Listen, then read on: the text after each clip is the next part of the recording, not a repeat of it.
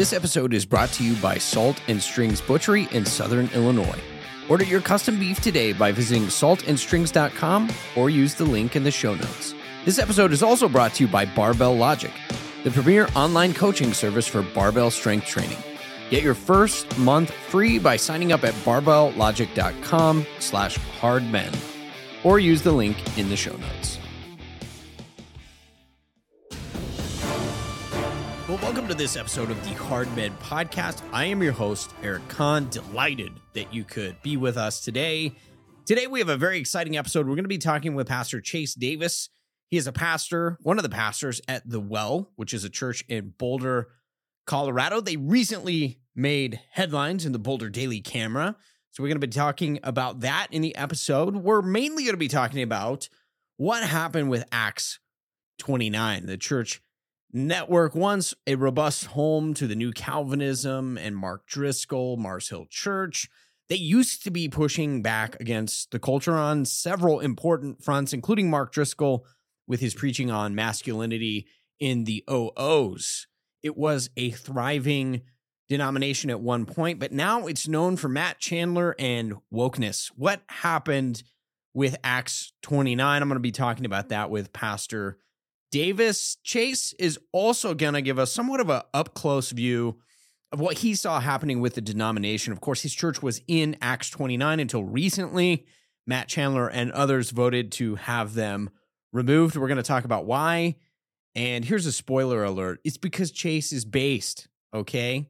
And Matt Chandler and the rest of Acts 29 is not. So we're going to unpack that in this episode. We're also going to be talking about a recent tweet I made inspired by a meme from Chase. You might have seen it, about Mark Driscoll being the dam that held back the waters of wokeness in Acts 29. I took a lot of heat for this, by the way, because people were like, why would you promote Mark Driscoll?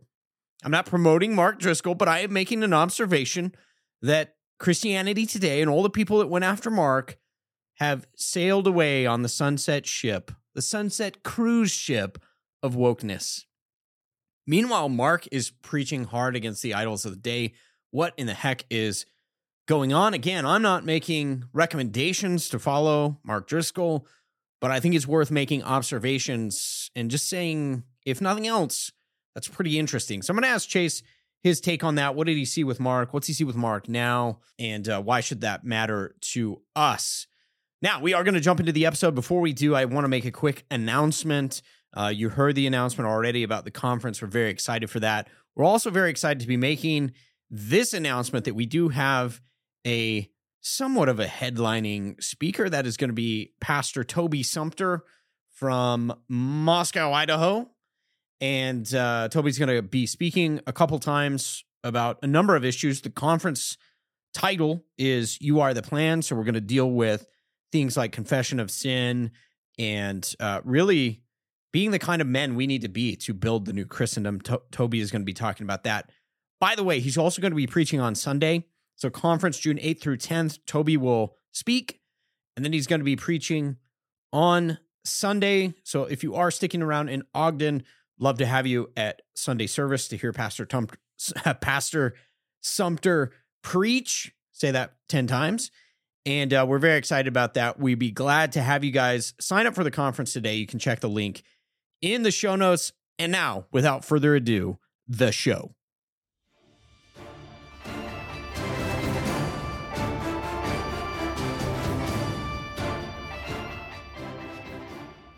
Well, welcome to the Hard Men Podcast. I'm your host, Eric Kahn, and joined today by the one, the only, Chase Davis, pastor in Boulder, Colorado. Chase, thanks so much for joining me for this episode of the podcast. Hey, great to be here, man. Chase, I've followed you for a long time. We've kind of connected a few times on the Twitter, but recently, man, I was like, I knew I liked this guy for a reason. I've been reading a lot of your articles, but you had this, I guess it's a meme, right? It's a picture of a dam, and the dam is Mark Driscoll, and above it is the woke church. That's the reservoir, and then below it is Acts 29 pastors. Man, it's a giant ball of yarn to start unpacking what in the heck is going on with Acts 29. I know you guys have left. We'll get into some of that story. But Yeah, break this meme down for me. Like, what is happening in this meme? Well, what I was thinking, I was out getting dinner with my sons last night, and I was like, I'm gonna get on this podcast, talk with Eric about it, and I was like, man, like what? When I think back on how this kind of all went down, because Acts 29, there's still good churches, good pastors in the network, but it has become very compromised, and from the top down. I mean, it's been fed this woke narrative, and it's been done so over a number of years. And Eric Mason was the main kind of generator of that. He felt it was his responsibility to turn it that way. And so when I look back, I mean, we had joined the network in 2011, and I think it was 2012, 2014, right in that time period where Driscoll hands the reins off to Chandler, and then eventually he's removed. You know, he's going through his own thing up at Mars Hill that implodes. And I was like, man, when I look at him now, when I see his clips online, one of our elders went and visited his church on last Sunday, I think, because we're just curious. I'm like fascinated because like you and like a lot of people, I'm like, I don't know what's happening. You know, some people are like, he's just a charlatan. He's just great at marketing. But I'm like, I would be surprised if woke church could have thrived under his leadership. And the analogy I had was because, kind of Trump got arrested yesterday, and there's this kind of analogy where you can go like, a lot of people view Trump as some type of savior or something like that, but he's not a great guy. I mean, I think we can all say that, right? But a lot of people see a need for him to hold back what's even worse. And the analogy in my mind was like Driscoll's like a Trump-like figure, Yeah, or was in the network. Regardless of where you land on his character or his, should he be a pastor, that kind of thing. But that's how the meme worked out in my head, was like, it felt like, and somebody was like, you should add some cracks to that dam. And I was like, you're probably right. All right. That's probably fair. Yes. Well, I think it is such a good parallel. You didn't mention this in the meme, but I was thinking the exact same thing. A little bit like Trump, where, all the people, specifically conservative Christians, are like, yeah, but his character, and the number one thing I hear about Mark is, yeah, but he's disqualified. I'm like, okay, maybe David was disqualified. Samson was probably disqualified. But I saw that meme and I've been thinking about it. I had shared a tweet which blew up. People were like, Mark is a polarizing figure. He's like Trump in that way too, right? Yep. It's like love him, hate him. And what I said was, say what you want, but the people who lined up with Christianity Today magazine to dunk on Pastor Mark have largely bowed the knee to the woke demons of the age, and Mark is preaching hard against it. And then I said this, Samson lost his eyes, but he still knew how to bring down the enemy's house. Judges 16. Right. So I was thinking about Samson. I was like, Mark may be kind of like Trump was.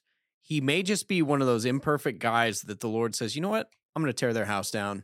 I mean, again, you can say what you want about Trump, but the man got rid of Roe v. Wade essentially through the judges. And I didn't even think that was possible. But the Lord, in his divine counsel and pleasure, seemed that was the plan, right? That seemed good to him. So I do want to ask about this, though. I think maybe start with the rise and fall of Mars Hill. There is a mainline church that cared about that, but maybe for all the wrong reasons. I don't know if have you listened to it? I listened to the first 5 until I couldn't take it anymore, because I saw where it was going and I saw who they were bringing in, and I was like, this is so slanted. This is so okay. I listened to the cultish one. I found that much more helpful. And some of the clips they pulled from Driscoll's sermons, I was like, yep, that's not great. That was Mark. So yeah, I stopped listening after about 5 episodes. Okay, yeah, that's what I was going to ask you, because that was one of the red flags early on. I made it through, I think, the middle of the 5th episode, somewhere in there, and it was like, okay, they're bringing out like the Rachel Held Evans crowd to bash Mark, and it was odd actually, because as I was listening to those episodes, I found myself saying, wow, Mark had some great teaching. Like he was really, in a lot of ways, he was like taking things from Doug Wilson and others and kind of popularizing them. Were you at all concerned, though? Was it a red flag? It was for me, but I'm curious for you. You see who wants to take Mark out. That became kind of a point of caution, I think, for me with that series. Yeah, it was a major point of caution for me. It was a point of caution with anyone. I mean, my own dad, who's not in evangelicalism. I mean, he goes to a church that's evangelical, but he's not like caught up in the stuff. Sure. He's texting me about this podcast, and I'm like, good night. Like, this is getting wide attention. So with everyone, I would say it's a very slanted podcast. I mean, I was trying to warn people of that. And some people were very bothered by my warning. I was like, I don't know why that's bothersome to you. Like, you have to know that this is done with prejudice. This is done with an angle, with an axe to grind. This isn't some neutral, we're just going to stick to the facts. They have a narrative they're trying to spin and tell. And so, yeah, I brought that up to some people at my church, and they were like really bothered. I was like, look, I'm not over here like a Mark Driscoll apologist. That's not my job. It's not my platform. It's not what I'm trying to do. I'm just trying to warn people to think more discerningly about what they're being fed. Yeah, which is, I think, a smart thing to do. One of the questions I have, if you go back, you said you guys 2011 became part of Acts 29, right? Yep. My question is, did you, like, when you look back to those early days, did you foresee this? Can you see it now in hindsight? Where do you think some of those cracks were starting to form? Yeah, I think the Acts 29 network has always been a product of the Young Restless Reform movement, the missional movement. Yeah. And a lot of that is kind of built on the ground of, on the good side, they're trying to take good Reformed theology. On the bad side, it's a lot of marketing and spin. And so it is a lot of, posturing and developing the right tone. And so that's why you saw a lot of Acts 29 guys like try to mimic Chandler or Driscoll in their preaching, and so back then, as in Acts 29, once you, and this may still be true of any church plan, but once you get the logo on the website, that was like a big deal. That was like really significant. Like, oh, we're part of the brand. And even today, they'll say, at their last conference, the president got up and pointed to a hat and pointed to the Acts 29 logo and said, "This is your family. This is the brand." Really? And yeah, and it's like, it's been a marketing driven organization from the very beginning that's based in pragmatism. And so you could argue that that still is part of Driscoll's ministry. And I would definitely argue it's still part of Acts 29's ethos, is that back then it was very pragmatic. And I had people in my church who were trying to warn me, and I had a hard time hearing it. But, it was all based on metrics and numbers and reach. And, over time it moved away from, hey, let's dive into doctrinal clarity. Let's dive in and let's have good conversations and discussions and debates on these big topics.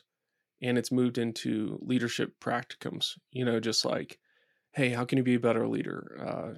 How to hire people, org charts, all this kind of stuff, which there's a place for that. Okay. But like, I don't know if that was always there pre-2011, but at least that's what I got the sense. It just grew in intensity, a bigger emphasis on the pragmatics of church planting than on the actual doctrines we're defending. No, I completely agree. We were talking offline. We had done a couple church planting ventures while we were in seminary in Louisville. Couple different experiences, kind of saw the same thing. I remember coming out of it thinking like they were really concerned about the lighting. They would go through like brand marketing, retooling of all the websites and the fonts and, what kind of literature was in the building when you entered, and all that stuff was really big. But over time, kind of what I saw was like there wasn't a huge focus on anything beyond kind of like basic Calvinism. But what I did notice in a lot of these churches was the pastors were basically just ripping off Mark Driscoll sermons and like repackaging them. And kind of cult of personality, you could see that. Mark obviously could pull it off well, but I don't know. I think over time what I saw is the guys who tried to imitate him, it came off as like awkward and cringy. Oh, yeah. I would say too early on. I remember probably the first Chandler sermons I heard were at like Acts 29 men's group when I was in Louisville. And, a lot of that stuff we're listening to, and I'm thinking like, there was a lot of crassness. There was a lot of like, I'm not sure I would go there. There was a lot of, I think it was Matt Chandler was like teaching at it was some sort of conference in Dallas, but he's like, I'm gonna shoot you guys straight. I'm really freaking good at this. He's like, I didn't even have to prepare. I'm just like legend. And I remember thinking like, nobody in here is like, like maybe a problem. Well, fast forward, you see a lot of the fruit of this movement, and it's kind of been problematic. I wonder, though, the transition from Mark to Matt was when? Do you remember? I think it was 2014. 2014. What changed in Acts 29 then? I was gone by then, but I'm curious from your vantage point, what changed in the organization? Yeah, a lot changed because they were really trying to distance the brand from any association with Mark. And so they did a whole rebrand, whole website relaunch, and clarified. They wanted to clarify what they are. So if you go on their website, you're going to find who we are. That's a big emphasis in it. And so they did that. Their new mission statement was, a diverse global family. That was a big emphasis that changed. They kept saying we're about churches planting churches, and so we were like, okay, we'll do that. So we did that. So church planting was an emphasis, but they really wanted to move into a softer presentation of their core convictions rather than the kind of the hard edge that Driscoll brought. They were trying to show, and they always chalked it up. The irony is they always chalked it up to immaturity. We used to be immature, now we're mature. And this is what maturity looks like. And it looks like softening and that kind of thing. And there was even tension within a lot of, like, they produced a document on complementarianism that was actually pretty conservative. But now they've even like removed that and haven't replaced it with anything. Oh, interesting. And so, yeah, it was an intentional pivot. And you can imagine the leadership tension at the top if you're in charge of Acts 29. I mean, obviously there's a kind of a crisis going on. You've got a big name associated with your network, a founder, supposedly, of the network. You do want to do things to kind of like course correct, but there was a much bigger emphasis on organizational structure and kind of softening kind of the hard edge that the prophetic voice is what they would call it, that they used to have.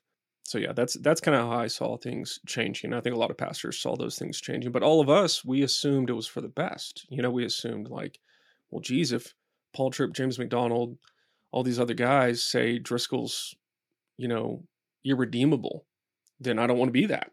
So I guess this is a better way, and to give them credit, Acts 29 was a mess when Driscoll was in charge, because like we got a call after he left and they called us. We're 3 years into the network. We're full members. And they called us and go, hey, are you guys members? We don't have a list of who's a member and who's not. Oh, wow. Like, yes. So it was a mess back then for sure.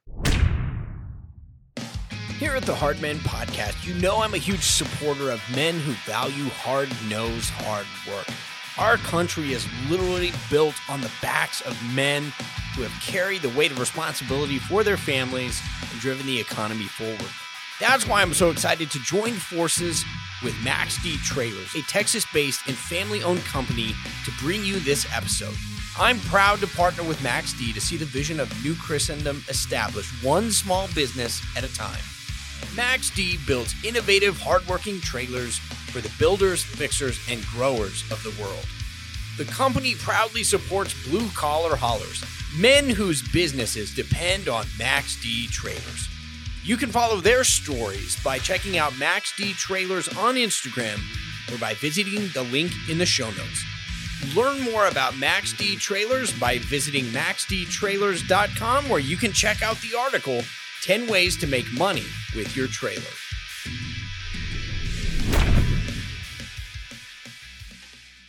Yeah, I also wonder too, in that time period, because this is naturally, I shared earlier what I had written on Twitter and then posted it to Facebook.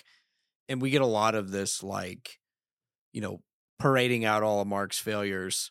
So not to beat that dead horse too much, but I mean, most people I knew who were acquainted or, knew Mark or were, at Mars Hill, most people said, yeah, there were some real problems.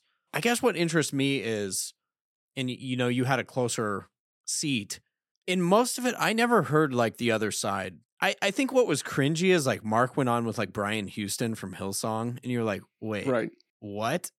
So I guess what happened from your perspective?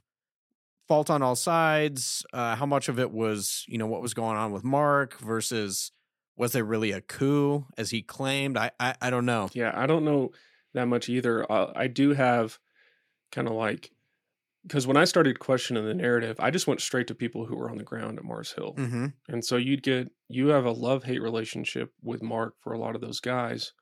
because they appreciate the ministry that he did in their own life. But then you hear stories about how he talked about people in staff meetings and talked to them and, insulted them and this kind of thing. And then I think they were at one point he even laid hands on an intern, like, because he was mad at him. At least that's what I've heard. Yeah. Now, Mark hasn't, like you said, Mark hasn't come out. I've always been curious what it would be like for him to share his perspective, because I really do think it would be an interesting story to hear his perspective. But because his perspective has been, at least to this point, kind of conspiratorial, they were kind of trying to accuse him of adultery or something like that. And he's then now associated with a bunch of people that you're kind of like, what's going on? And Darren did the same thing. Darren Patrick, he got taken in by ARC, which is a church planting network. What typically happens, especially with Acts 29, but in evangelicalism as a whole, is because it's so tribal that once you become blacklisted, you're a black sheep, you're outside the camp, your former connections and networks, they don't want to touch you. You're too hot. And so then you're looking for anybody who will take you in, who will show you some grace, some mercy, some help. Because, think about this guy. Mark was 45, 50 when it happened. Gosh, I don't remember. But, that's his vocation. Now, whether you believe he should be disqualified or not, I'm going to table that discussion. But just imagine where he is. That's his vocation. That's what he knows how to do. That's what he feels God has called him to do. And so he's just looking for anybody that'll take him in. And so he's associated with a bunch of people who I personally wouldn't associate with. But those people, I guess, have been kind to him, spoke their blessing over him. And so, yeah, I honestly don't know his perspective. I know there's all sorts of rumors about him having to wear body armor and things at his house happening. And, it sounds really scary when he describes it. So, yeah, I don't know. I just know there's a lot of guys in the network who have a lot of questions, and most of those questions go unanswered because it's all kind of put up under pietistic jargon and, just believe the best. And it's like, it's really hard to believe the best, especially when you got Christianity Today, or as I saw somebody call it Christianity ashtray. Ashtray. That's good. That, when they're the ones coming at him, it kind of makes you go like, what is going on? What did happen?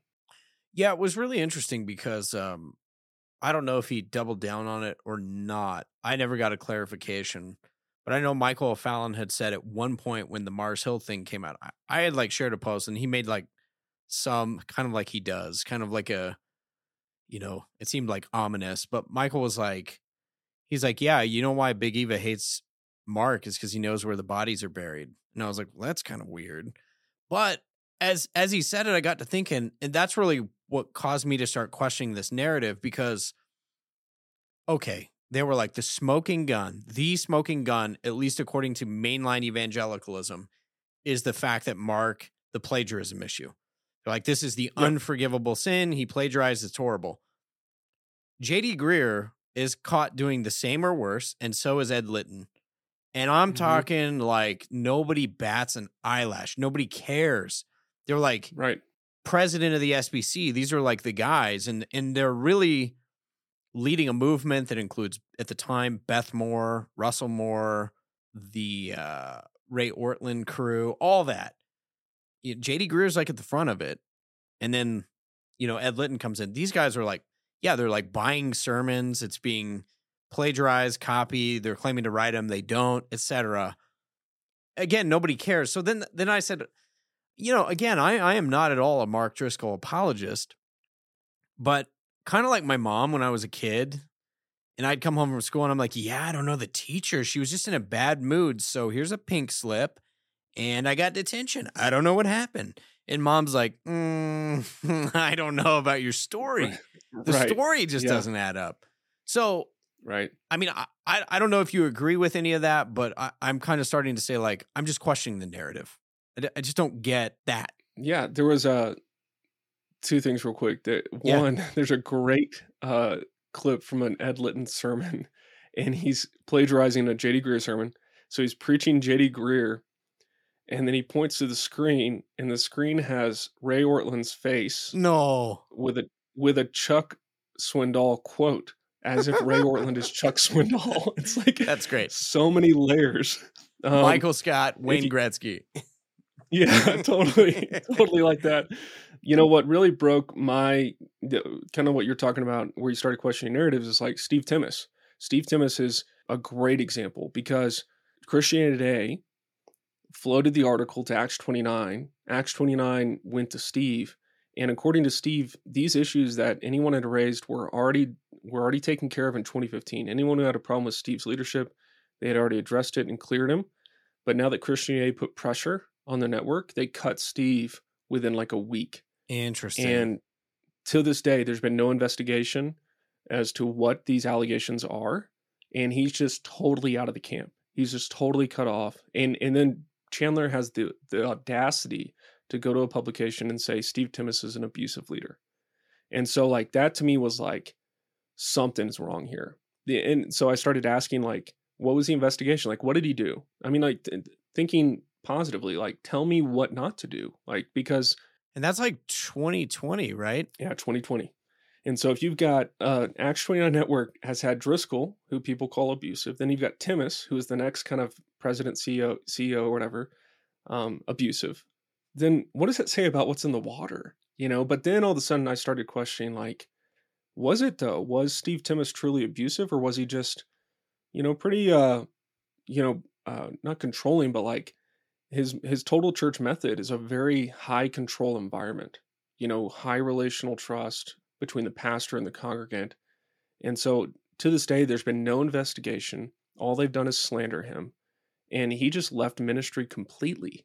And he got no phone calls. He got none of his questions answered. So that to me that was revealing, because the Driscoll issue is more foggy to me. The Timmis issue is more clear, because I'm like, I don't know what they're accusing. Like the things that Steve is being accused of would have just been called pastoring back in the day, you know? And like, if that's the standard, we're done. What's really interesting is, so it goes back to, I'm reading a Baptist Press article, but it's pointing back to Christianity Today.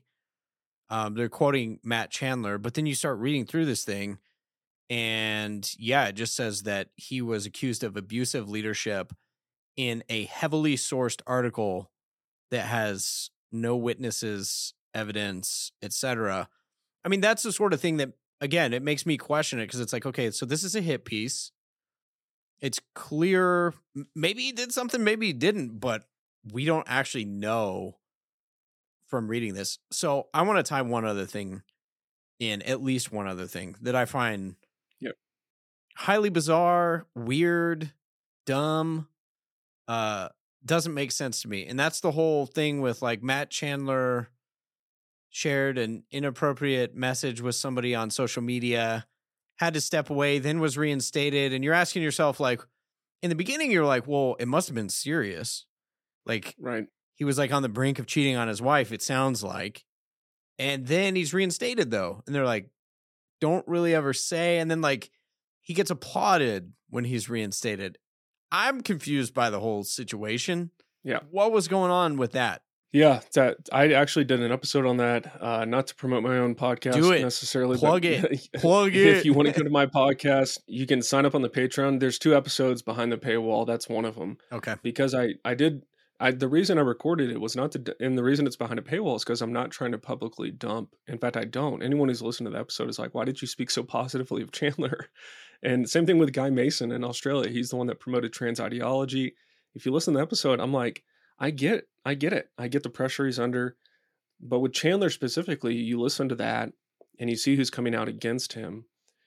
And you're like, gosh, like, I don't think Chandler likes me. I mean, he's one of the board members that voted to remove our church from the network. So, you know, like, but I have no ill will. I mean, like, it's their call, and that's completely legal per their bylaws. But in this case, I don't see any reason, like, they should have just been clear on what it was. Was it, you know, DMs on Instagram that were jokes that had, you know, cussing, or did they ever clarify? What was it? No, there was no clarity. And it always does this. When you get an antinomian movement like Acts 29, and then they create law, because every human wants law. They need law. They're designed to have some kind of structure. But if you have an antinomian movement, they will create law to fill the gap of God's law. And then they make up all these other things. And they even contradict themselves because they'll say, these messages were not above reproach. And then they're like, but not above reproach enough to remove him from ministry. And it's like, what's going on, guys? What's going on? And so in my mind, this is all speculative, but I would imagine somebody came to him, because I think this is what they said. Somebody came to him after church one day and brought it up that he was texting or DMing somebody else's wife. And I don't know what she said in total, but I would assume that it was brought up to him like, if you don't do something, I will, or I will, something's going to get leaked. I'm going to make this a thing, is what basically he was approached with. So he went to his elders, and I guess they were like, well, we'll just do a kind of, suspension, or they probably called it a sabbatical. I don't know because that's what they call it in evangelicalism. When it's a suspension, they call it a sabbatical. A leave of absence. A leave of absence. And then he comes back, and it's just like, everybody's clapping for him, and like he's the hero of this story. That's why I was confused. Like, wait, what? It's so messed up, because like there's you can't repent of something that's not sin. And yet he's having to manufacture this repentance up there, and how restored he is, and everybody's clapping. Yeah, Chandler, like yelling for him in the audience like he's a celebrity or something. And you're like, what is this? This is just really weird. And it's weird because when you think about it, Chase, it's like, okay, well, either you sinned and you need to be clear about what the sin was, and that would have disqualified you. But we don't, like, it was all in vague terms. But then they were like, but he's been restored. You're like, well, if you didn't sin, like, what are you restored from? I'm not really. Yeah. No, it's so weird. And so, like, I grew up in Dallas. I grew up in Texas. So, like, all this is very familiar language to me. So when I hear those words, I know what they're doing. They're adding to God's law new requirements and new standards for pastors to measure up to. And if you don't measure up to these man-made standards, then your elder team has the right to tell you if you're in or out, if you're restored or disqualified. And I hate that. I hate that kind of extra biblical law so much. It's what kept me from enjoying Christ for so long, was these kind of rules and man-made standards that were not in God's law, that were just extra biblical. So yeah, it makes sense. Like, it was almost like funny watching it, because I grew up in that culture in Dallas. And so like, I know what's going on. It's so crazy. As a global study from 2021 pointed out, people who lift weights just 30 to 60 minutes per week increase their lifespan by up to 20%. Other studies have shown that strength is one of the factors tied most directly to increased longevity. Interestingly enough, this holds true at any age. In other words, whether you're 18 or 87, you greatly increase your chance of living longer simply by doing some form of strength training. Speaking of which, I've been lifting weights through Barbell Logic online coaching for more than 9 weeks now, working with my trainer Matt Reynolds, 3 workouts or 4 per week, and I have increased my deadlift and squat by well over 100 pounds and my bench press by over 60. I've never had weightlifting coaching before, but with custom tailored workouts and constant feedback, I've been able to improve form, increase weight, and grow much stronger in a short period of time. My deadlift is now up over 350 pounds. My squat is over 350 pounds as well, and on bench press, I've hit 250 pounds, and those numbers are still climbing. Are you ready to improve your strength, get in better shape, and increase the number of productive years that you have left on Earth? Sign up today for Barbell Logic's online coaching, and your first month is always free. They'll pair you with the right coach to meet your training needs. Visit barbelllogic.com/hardmen to get paired with a coach today, or use the link in the show notes.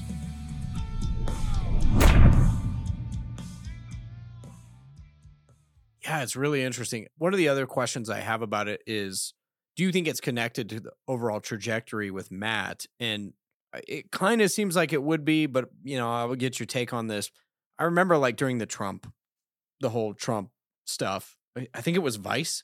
They ran it on Vice. It was HBO, whatever, but they did this interview with Matt Chandler, right? You remember this? I don't think I remember this. Yeah, so they do this interview, and they're like, why do you think people voted for Trump? And they're like, because I think American evangelicals have lost their soul. And you're just like, oh my gosh. So we know the trajectory has been toward wokeness, to pandering. I had actually, long time ago, I think at the beginning of the Hard Men podcast, people had reached out during COVID, and they were like, one guy was like, I was a pastor there, and I just can't do it anymore. Like, they're vilifying police officers. They're in the streets marching with the wrong people. Right. While closing service, you can't meet, but you can go do the BLM thing. Do you think it's just a function of, which I think is a warning for all of us, but do you think it's a function of when you have a church that is culture facing in the sense of like, hey, we're trying to be, it always struck me as we're trying to be really relevant. We're trying to not step on the wrong toes. Do you think that's just a recipe for disaster, and that's why they were influenced by wokeness? Absolutely. I think it's rooted in that. And they would, of course, use fancy language like contextualization, but like, I think it's rooted in, I think Trevin Wax calls it front-facing evangelism, or being front-facing evangelism or something like that. And I don't, it's an obsession with maintaining an audience with the world, and to the denigration of faithful gospel preaching and faithful representation of the biblical truth. I think there's a way. I know what they want to do. They're just not really good at it. And it's not a really good playbook for most pastors because it just leads to compromise. So yeah, absolutely. I think they've shown an inability to really think discerningly about the times. And they're in an echo chamber where it's just like, say whatever doesn't get us in the most trouble with the wrong people. And so you see this with the statements they make or what they're trying to speak to and how they speak to it. And like I always say, I mean, these people are just men. Like, they're just men. So the reason I say that is because if they're just men who are pastors, like, then why can't we criticize, or why can't we disagree? And secondly, it gives me sympathy because I'm like, look, man, that's like a 10,000 person church, The Village. Yeah. And if you say the wrong thing and you make the wrong people mad, and you've already baked into the cake of your ministry that this is a place where we're going to be a diverse global family, and that means certain things, then if all of a sudden you come out as like super anti-woke, then guess what? People are getting fired next week because you can't pay them. And so like, there's a lot of pressure these guys are under. And that's understandable, but that doesn't excuse you and your responsibility to speak truthfully during these times. Yeah, I think that's a phenomenal point. Chase, I want to ask you about an article I think you had in Mere Orthodoxy about being colonized by the city, or I think titled Colonized by the City. As I was reading this, I was thinking about what you wrote, and I want to ask you about that. Kind of in comparison to, we probably both grew up with Acts 29 and Tim Keller and the, For the City. That was always the thing.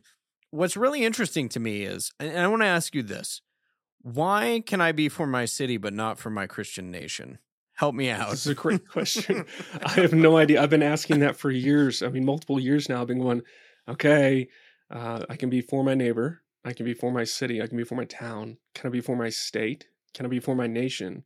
We can be for the world, Yes, yes. You can be for the world, but not your nation.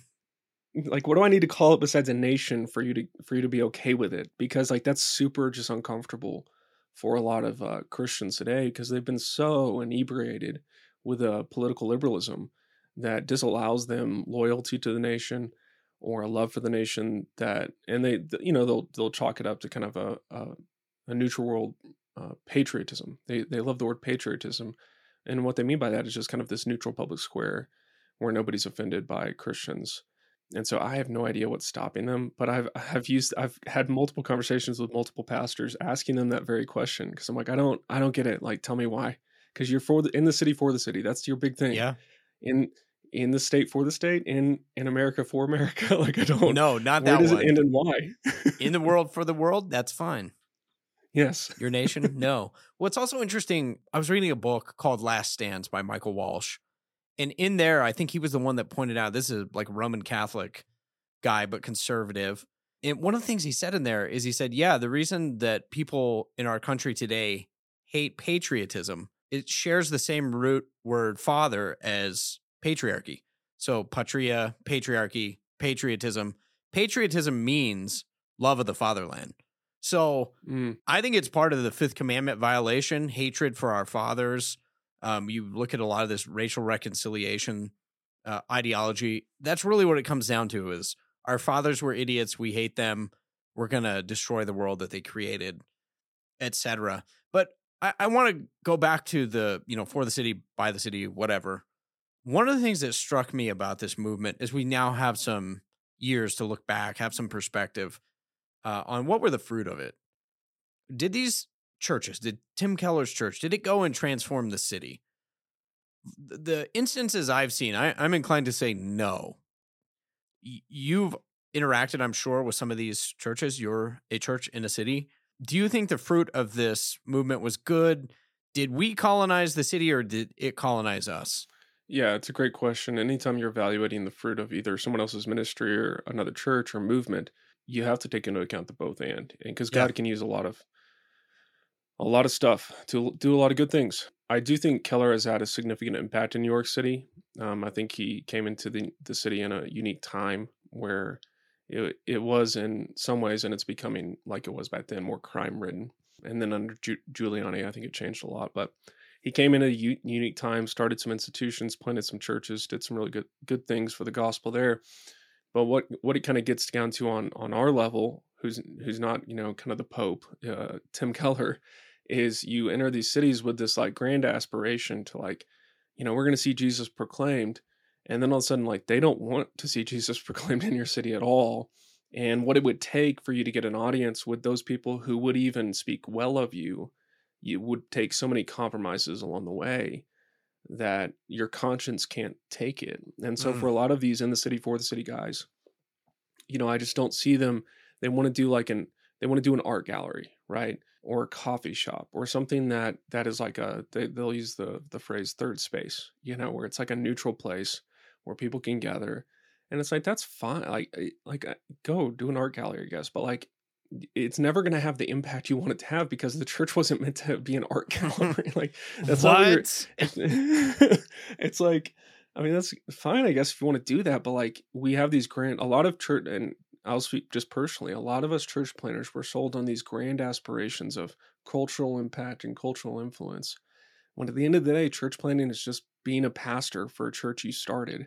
And that's going to involve a lot of pastoral ministry, care, and sheep, and the work of ministry. And so these kind of grand aspirations, the idealism leads a lot of men in their like 40s to go like, dude, what have I done?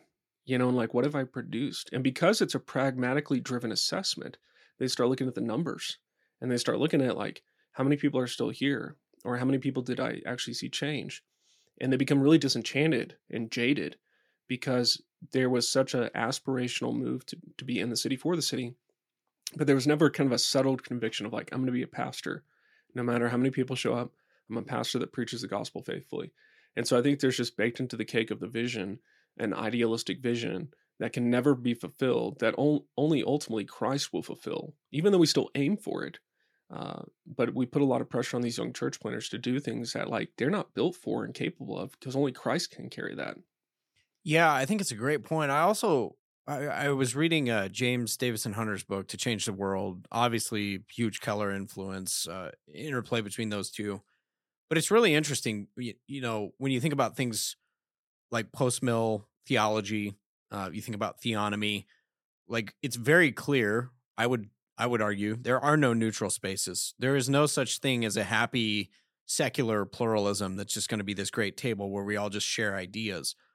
I think that probably did exist at certain points where you could have, conversation over tea. That sort of thing has radically changed, though, I think, particularly in a post-2020 world. It's not just COVID, it's also rioting and just the heated exchange culturally. I mean, we saw it again last week. Things are heating up. I would probably argue being stoked to heat up by the regime, right? Where it's like, okay, you're trying to turn the trans community against Christians and, we have all these horrible things happening. But you look at it in any event, it's like, this is not a happy neutrality.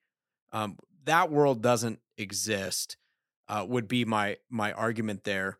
Do you see it that way? And is it something that like, what, I guess if so, why does that matter that we say no neutrality? Yeah, I mean, I thought it was that way. In fact, I still like part of my heart still wishes that it was that way. Even when I see people who disagree with me, I'm like, my first instinct is let's go grab a beer and talk about it. Like I still, and I don't think that's a wrong impulse necessarily. You can break bread, you can have a drink with somebody, just like Jesus had people over to dinner, that kind of thing. Have a conversation. I think that's a fine, yeah. But like I think, like you said, it's being ratcheted to such a point where it's becoming impossible. And yeah, our church has moved from a place where it's like we're just kind of neutral in the world and just want to show people the love of Jesus to a church that's really self confident in the total rule of Christ, and that it's not whether but which, you will worship. Everyone will worship. And so there is no neutral here. Yeah. You will decide, will I follow Christ or will I not? And that goes for families, for institutions, for nations, for cities.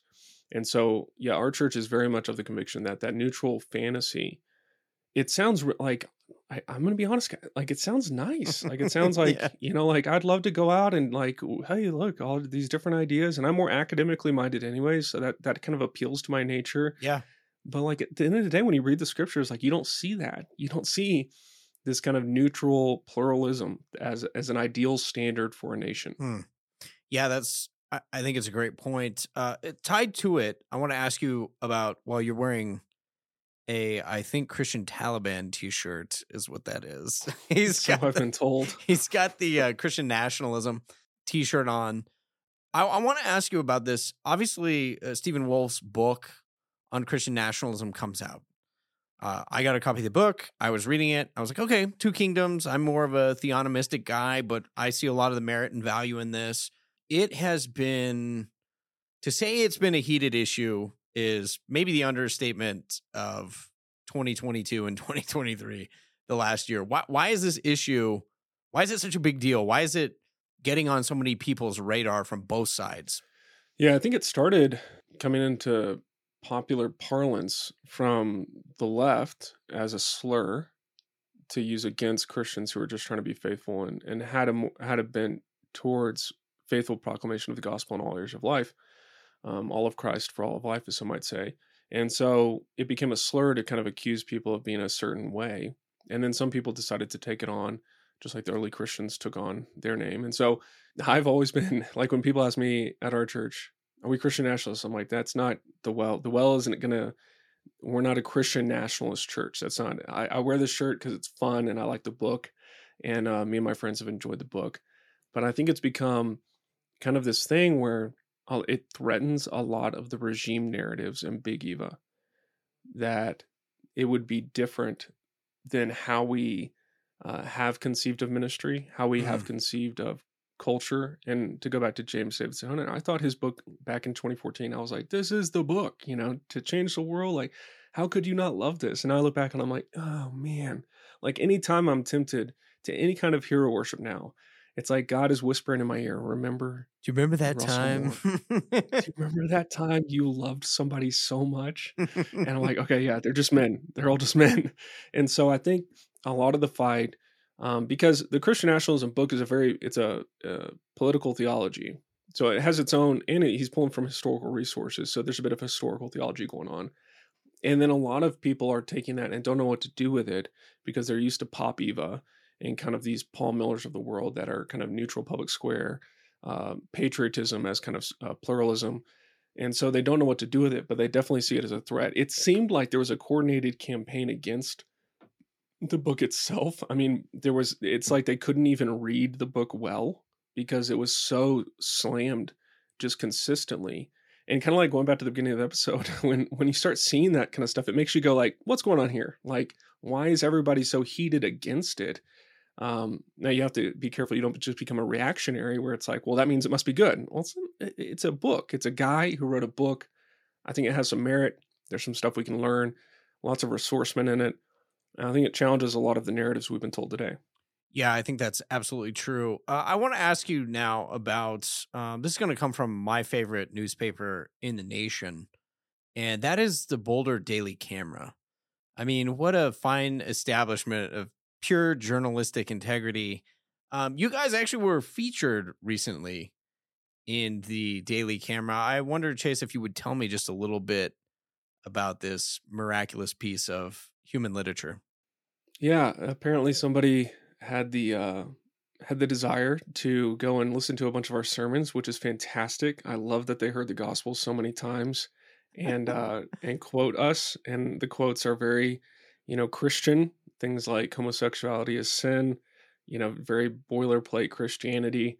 And the article was like, go protest this church's Easter egg hunt.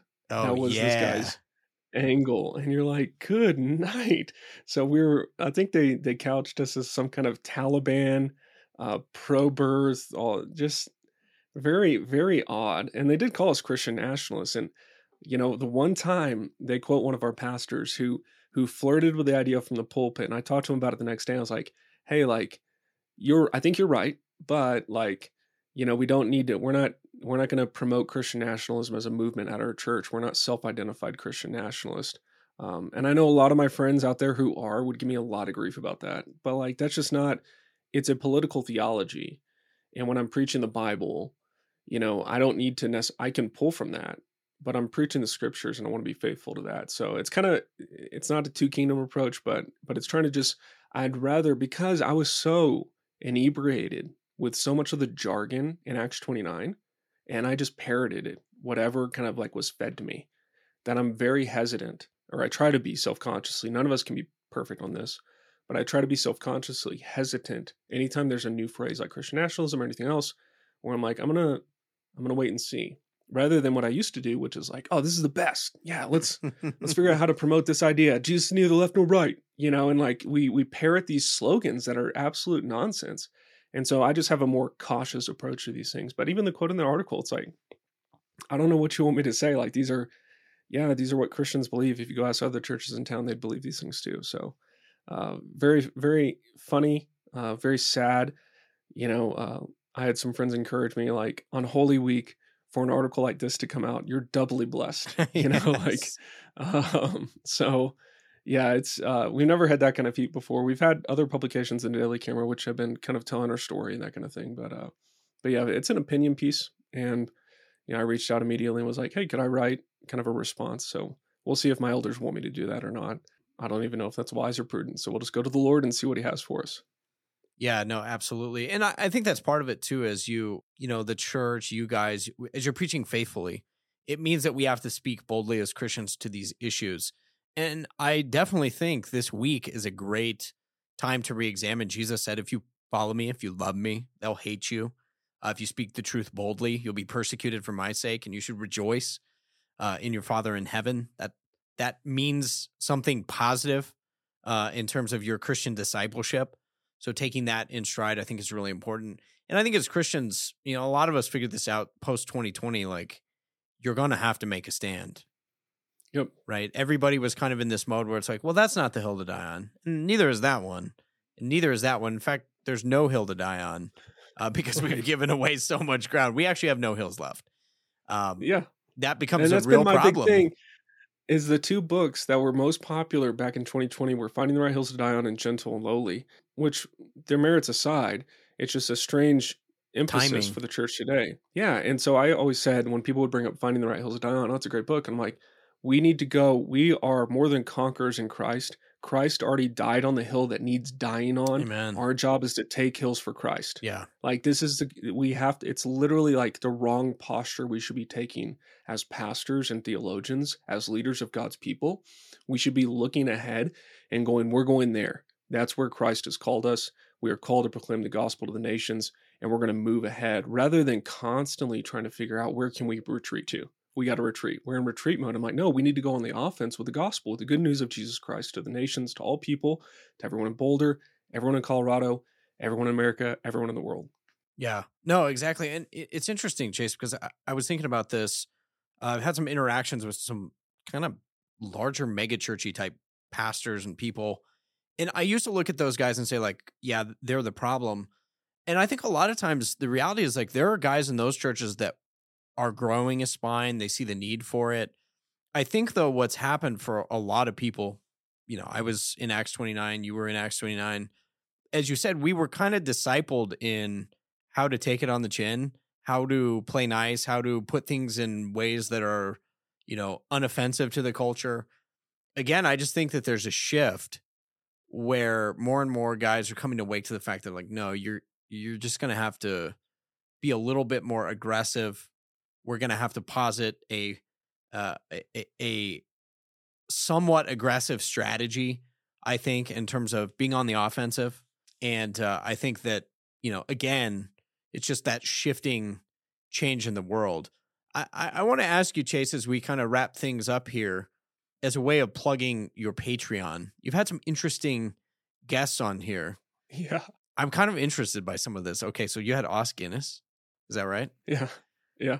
How was that conversation? What did you guys talk about? I'm sure you learned some. He's an impressive guy. I mean, it had to be a good conversation. Yeah, Oz is great. Second time I've had him on, so I just anytime he has a book, I'm like, hey, come on and promote it. And my hope is always, and if he were to listen to this, I would tell him this. My hope is always to get him to talk about cultural stuff, because that's where a lot of people need equipping right now. Yeah. Because his last book was Science of Transcendence, which is great. Everybody should go pick it up. It goes through stories of atheists who became Christians and how God spoke to them and met them when that first spark hit, of curiosity about God in a profound way. But yeah, the conversation with Oz was great. We actually had a tweet went viral, you might say, got 150,000 views on that tweet, which was pretty nice. fun. I'm not a big, my instinct in life is not self-promotion. And so having a podcast and promoting it is very awkward for me at times. So I saw this clip being circulated with a couple of accounts like Honest Youth Pastor and then Theos U, both posted the clip but didn't attribute it or anything. And my wife was like, they didn't attribute it. And I'm like, how would they know? I didn't do anything to say, listen to my podcast. It's not their fault. It's just Oz being Oz. He's great. He said, look, this idea that Christians need to keep their heads down is absolute wrong-headed. It's garbage. And here's what we need to do instead. Amen. And so Oz talks about that in the latest episode. He's just phenomenal on it. And the great thing about it is, I don't know if you feel this way, but a lot of times I feel like I could say the same thing that Oz says and people just don't want to hear it from me. Yes. But if Oz says it, people are happy to listen to it. And I'm happy for them to listen to him instead, because he's definitely got more chips to cash in than me. And so, yeah, Oz is fantastic. But we've had a lot of great guests. Everyone from Megan Basham, Timon Klein, Stephen Wolf. Oh, nice. All these guys are on there. So I try to just have people on that I'm very curious to learn more about. And really, it was a way for me to get free FaceTime with people that I want to hear from and not have to pay a consultant or anything like that. So really, a lot of these conversations are very personal because I share my own story as we go, and you can see kind of my own development throughout the podcast. So I think it's really fun. Yeah, that's awesome. So that is the Foolproof Theology.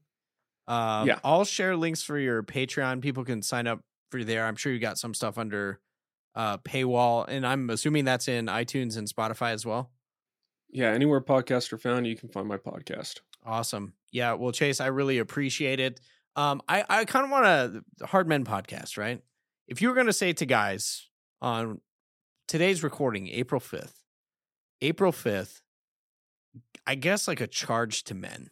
How would you charge men at this moment in time and space to be the men that God's called them to be? What would you say to them? I think the biggest thing men need to do today is men need to take responsibility for their home, for their church, and their country. They need to take responsibility for the laws, the ideas that are being propagated. And I know men, for a lot of good men, they're working hard, they're busy, and so there's a lot going on. But podcasts like Hard Men Podcasts and others, you need to listen to them because they're going to help expose you to these ideas in an equipping way. Whether it's a guy like Matt Walsh. I mean, Matt Walsh recently, had a big debate on transgenderism. And that's the kind of leadership we need right now. And so if you're fed up and if you're cynical and if you're tired, disillusioned with what has been, don't stay there. Move into responsibility and take action, because you're never going to learn and you're never going to grow if you never take action. You've got to try. And if you try and fail, the good news is Jesus is merciful and there's forgiveness for you. So I would rather see a bunch of men try and fail and stumble along in a good direction than just sit passively by as the country continues to spiral downward. Amen. Man, what a good word. Chase, thank you so much. As I said, we'll include links in the show notes for your podcast. Also encourage people to follow along on Twitter. You're fairly active there, and I've enjoyed a lot of the content, so definitely encourage our listeners to check that out. Great to be here. Thanks for having me.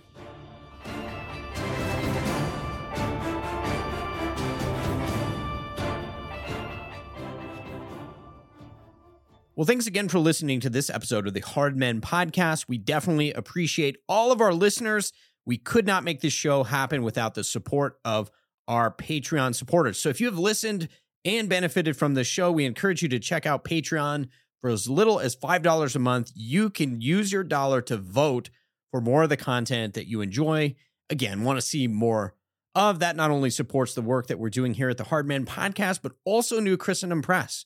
By the way, if you haven't yet, check out Haunted Cosmos, a news show about high strangeness with Pastor Brian Sauvé and Deacon Ben Garrett from Refuge Church. Very exciting show. They're going through the Mothman right now. Don't listen to the show right before bed. I made that mistake. And it's super creepy, but also edifying at the same time.